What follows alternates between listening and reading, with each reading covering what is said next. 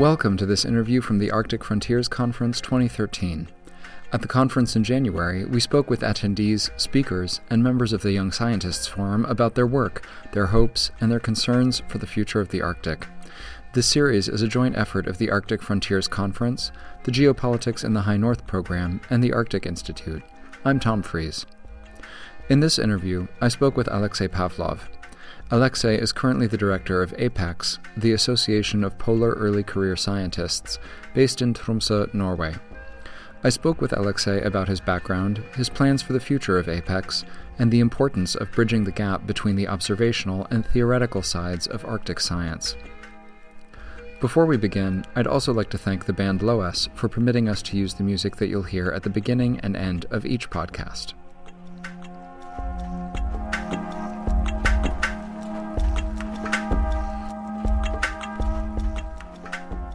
Hi, Alexei. Thanks a lot for talking with me today. Could I ask you to start off by introducing yourself? I'm currently a director at the Association of Polar Early Career Scientists, APEX, and based here in Tromsø, northern Norway.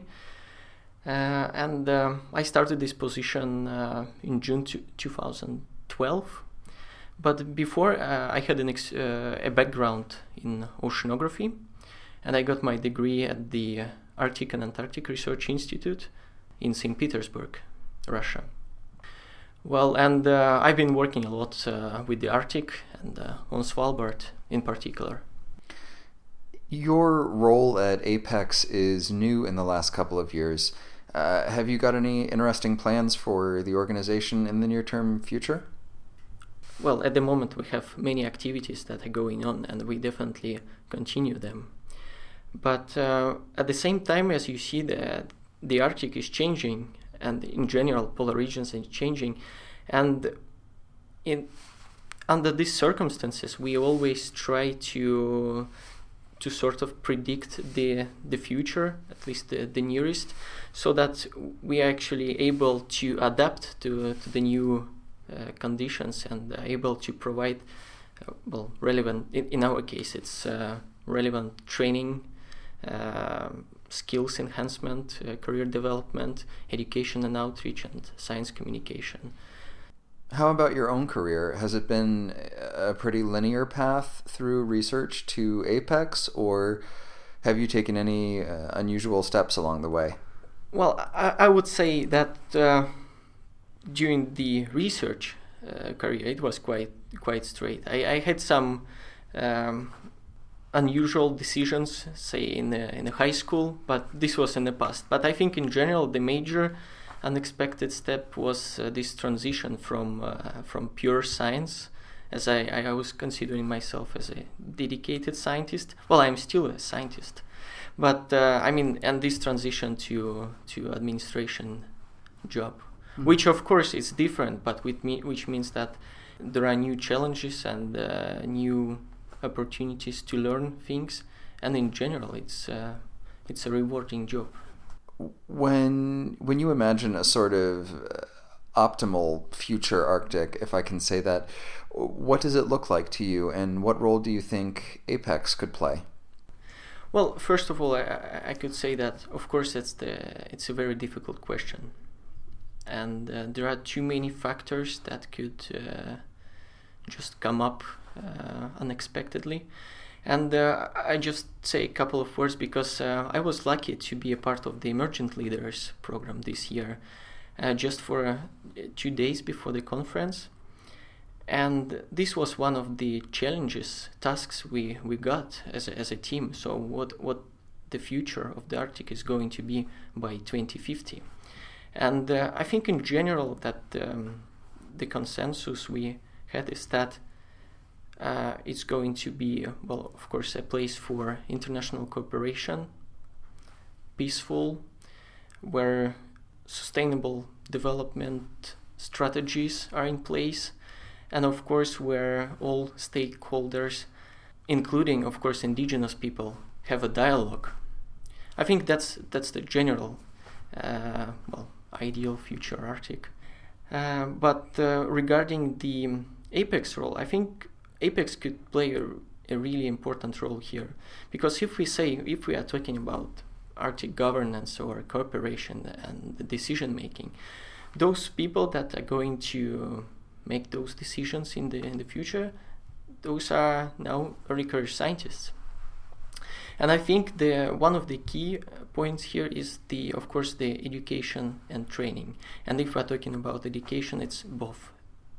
It's a traditional graduate programs, secondary education, and of course those things that you don't necessarily get through them, and what Apex is good at.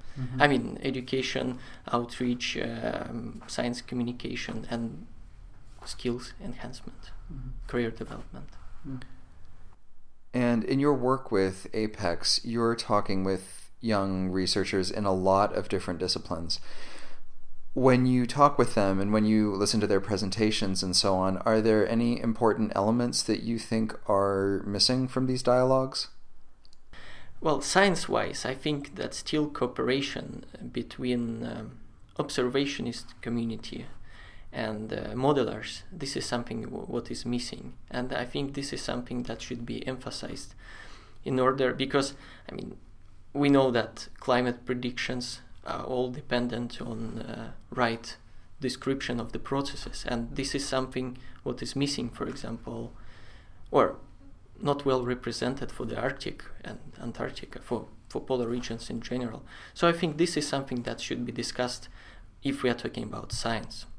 But and of course, since I'm representing Apex, I think that there could be more discussions or conversations about the need to raise the new generation of early career scientists that are able both to do research and outreach and just tell the general public what are they doing and why it is important.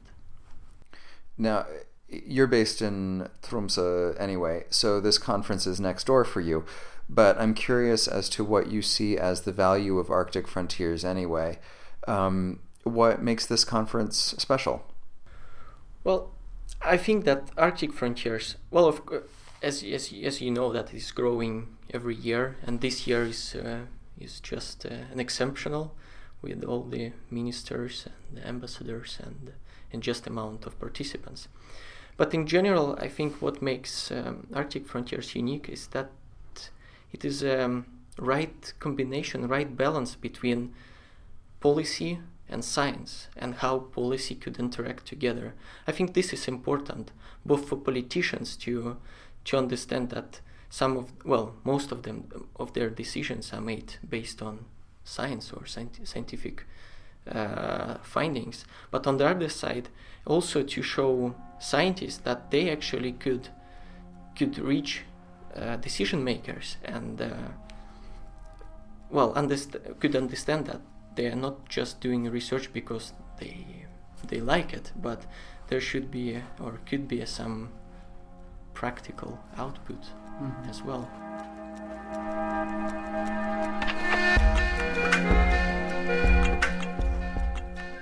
Thanks for joining us for this interview.